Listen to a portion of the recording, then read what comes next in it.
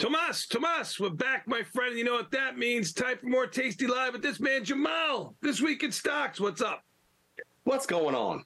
I'm doing good. How you doing? I'm doing great. I'm doing great, man. I mean, you know, I got no complaints. It's Friday. I had two practices this week with third and fourth graders, and nobody died. So I mean, everything is good. You know what I'm saying? I mean, see, we all got our things. Yeah, we all got our things, man. I can't listen to any more 12-year-old hockey or fourth grade basketball. It's too much for me. Yeah. You know what? These are the things that actually keep us sane. See, we see these weird things that go on in life and watch these little people, and we're like, you know what? We're doing well. We're doing all right. Then we know how this is like. It teaches us how to behave with you, Sosnoff, because you have the capacity of a 4 to 12-year-old. I do find it helps me with that. You know what I'm saying? I do find it helps me with that. It shows me compassion and patience. Yeah, it's like, oh, little guy, he's okay. He's trying. He's trying. You know what I mean? Yeah, you're absolutely right. See, Tone, that's good perspective. Yep. All right, guys, get a room. All right, what's next? This week in stock, dude. Look, it's been fairly quiet week. I know we had the one down day, but it's been fairly quiet, and it might get a little bit more quiet next week. I got a slide on that. Let's move to the first slide here. SPX, so SPOOs and NASDAQ are at risk at breaking their 2-week up streak. Actually couldn't fit it on here, but Russell 2000 is at risk of breaking a 4-week up streak from the moves that we had basically from one day mostly this week, it would feel. And Goldman kicked off the week with some soft earnings. A lot of those banks were exactly beautiful as far as their earnings goes. Goldman had it's M&A issues, and they got a lot of high costs. So that's kind of kicking off the week and kicking off earnings so far. Crude found a bid for a consecutive week, although for me it's been kind of fair. I don't know. How do you guys feel about oil right now? Like, I've been saying for a while that 80 is fair. I'm not really interested either way at 80. Ivy ranks. I mean, there's nobody else is either. The Ivy rank is super low. It's really, I think oil's a pretty uninteresting trade here. The only reason you'd have oil on is if you have a position on oil, it's just either you're very directional or it's just so liquid that you just want to keep something on in there. Yeah, I agree. And even for me, like directionally, I'm not interested at 80. I don't really see a bias either way. I'd rather see it, maybe I think it was more interesting when it was 72, like whatever that was 2 weeks ago, or if it gets to 90s, sure. And then nat gas, I mean, we're looking at 19-month lows at nat gas. It seems like a lot of weather stuff hasn't materialized. It's been fairly quiet, not just here, but European natural gas too. So that's been something to keep an eye on. Although it's small, the tech and Bitcoin correlation has seemed to disappear a little bit over the last couple of days. Obviously, we saw the market drop. Bitcoin still kind of held in there, and I'm not sure if it's at 21 still right now, but it's been kind of erased that move after what we saw in FTX. And then gold, dude, gold's been strong recently. You guys playing gold? No, Ivy ranks low there and there too. Yeah, you're right. It has been on a tear.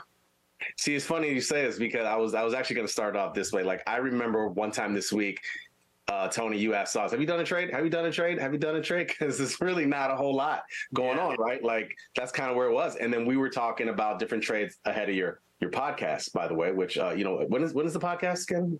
Every Tuesday and Thursday. It comes out around noon Central Time, possibly a little bit earlier. Catch it. It's the fastest growing podcast.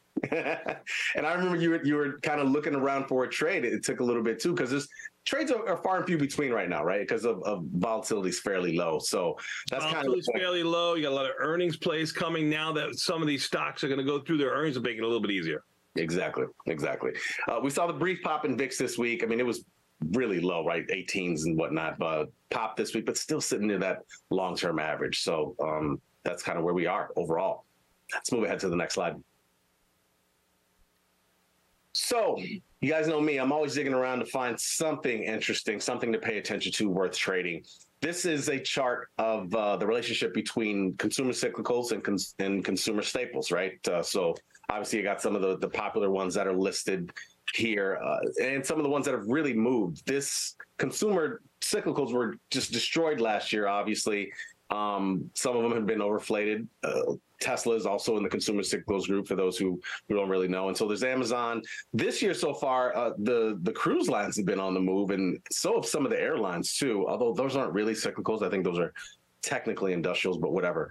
A lot of the travel names have really kind of been on the move recently. And so that's something to kind of keep an eye on. Is this a trend that's going to continue? Are we going to start to see some vol pickup? And either one of these staples have been kind of ugly to start the year. So I've been looking at this trend to kind of as something maybe possibly interesting. As you can see, the performance so far, cyclicals have been outpacing consumer staples, but something to keep an eye on. Got it. Let's move ahead to the next slide. Copper, man. You got a copper play on or what? Copper's been making a move recently. I don't. Look at it? Have you looked at it or something? I don't trade copper that much. I don't trade the futures ever at all, but like we'll trade some copper stocks. Yeah. Yeah, a little bit, but we haven't. I'll check it out now. I haven't put anything on in there. I mean, just like most other stocks, the bids are low. The only ones I can think of off the top of my head are FCX, which IVR is very low in there, and then SCCO. And I had to look it up the other day. I remember that being a copper stock, but as I'm nearing a while in the business, tickers change sometimes, right? And so I was like, wait, is this still a copper stock? I had to pull it up, but SCCO is still a copper stock, and that's those are the only few. But yeah, overall, I've just been looking at the commodity itself. It's been on the move more recently. A lot of people attributing it to China coming back online. So yeah, I don't think we've ever traded SCCO, Southern Copper Corp. Yeah. I don't think I've ever traded that. FCX, of course we have, and copper we have, but copper's never a big play for us. Yeah, not. All right, just bringing it up. Let's move to the next slide. It's legit. It's legit. Just never done it. VIX has been retreating as the dollar's been retreating. So this has been a trend to watch. Will this eventually turn around and pick up again, or will this decouple? Will this not be as much of a story this year? That's how these things go. Sometimes we watch a trend in January that by the time we get to December might be very different. But of course, over the last year, dollar was wreaking havoc and VIX was bid too. But we've seen both of these kind of fall off. So it's another trend I'm keeping an eye on. Yeah, I think the best plays on the board as we got into the mid of last year, which did work out for us, were, being short dollar and being short volatility, both came in. Yeah, big time. Yeah. Let's move ahead one. So what's going to happen next week? This is the forward curve for SPY. Next 5 days, you can see looking fairly quiet. I mean, there's really no big data outside of earnings, right? And I believe you guys did a piece this week on what happens with overall volatility in the market when earnings happens. And I don't think there's much of a correlation, which makes sense. I mean, there's so much going on. It's hard to determine whether or not that affects the VIX overall, but it looks like it's fairly quiet next week. Of course, that doesn't necessarily mean anything until it actually happens. And then after that, of course, we got the Fed meeting coming up on the 1st, February 1st. And then we got the non-farm payrolls the Friday after, not next Friday, obviously 2 weeks from now. So those are the main two big events we got coming up in recent time periods. But, again, just because it's going to be quiet doesn't mean, for those of you who love to go out there and sell zero DTE options in front month just because nothing's going on. Be careful about that. Always, kind of be diligent. And when you least expect it for sure. Yeah, for sure. So let's move ahead. $1.3 trillion worth of options are going to expire today. Apparently, it's the largest non-quarterly index OPEX on record. That's a little surprising, but also not that surprising that there's so many options in Jan. For those who don't really know, Jan is the longest. It's around the longest month, right? It's one of our leaps. So it's around for so long. A lot of people put on positions and have them for a long time. So there's going to be a lot of things expiring today, but didn't realize it's the largest non-quarterly index OPEX on record.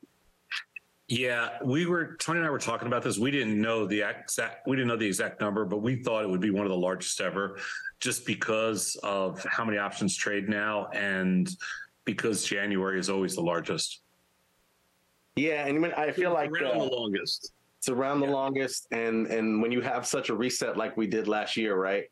There's just probably a lot of people who just sort of have options that they couldn't really do anything with that are about to expire.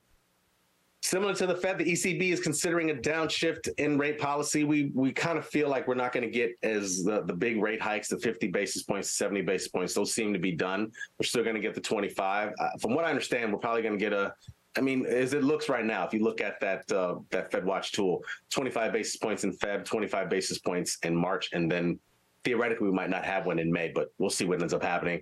ECB is considering just doing 25 as well. They're starting to calm down. Seems like inflation is coming in based on some reports that we're seeing. So something to keep an eye on.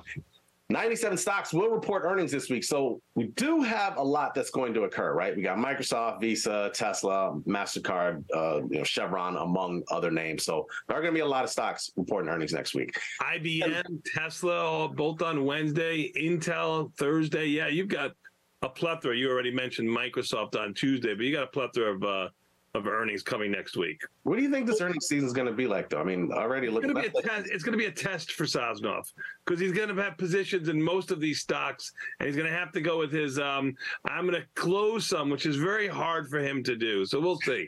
I think it's going to be a pretty positive earnings session. Do you think majority of the moves may be inside? Because when I think back to last year, not so much a year ago this time, but obviously we know in April when a lot of stuff reset, right? Like big moves, right? And so it's, I think I'm going to go on record and say it might be a little easier to sell some earnings around this time around, but we'll see. I don't think there's going to be as many crazy moves, but we'll see. We'll see. I think you're right, but we'll see. Chinese New Year's coming up, actually starting basically tomorrow through the 29th. So volume could be a little lighter, especially in the Chinese stocks. Your add on that? I remember one year, it's not so much for the Chinese New Year, it's coming out of it, right? So I remember some years in the past where Chinese New Year happens, it's quiet, not necessarily quiet, but that week occurs. And then the week after, there was a lot of movement, a lot of volatility, not maybe somewhat in our market and definitely with those Chinese names. So it's the only reason why I bring it up. These names might be kind of quiet, but who knows? The Babas and the Baidus of the world the week after might be a little perky, maybe, or not, or. Well, Baba started the year around 90. It's almost 120. It's on a $30 rally. I mean, that's 30% or more in the first, couple of weeks of the year. I mean, if it sat here, I would be fine, right? I mean, it'd still be a decent move. Baba did the same thing, 113 to 132, and that's off of its highs of 140. So it was up almost $30 at one point also. So that's a movers, JD. They're all movers. Oh, it sucks. Good to go? Did you lose me or did we lose Jamal? I think he froze. Awesome. Don't worry about it. We'll take a quick 90-second break. We'll come back. I'll get the last word here. Opening bell next. This is Tasty Live.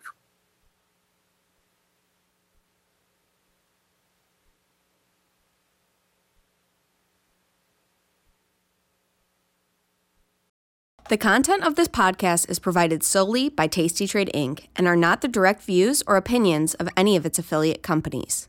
This content is for informational and educational purposes only. It is not, nor is it intended to be, a research report, trading or investment advice, or a recommendation that any investment strategy, security, or futures product is suitable for any person.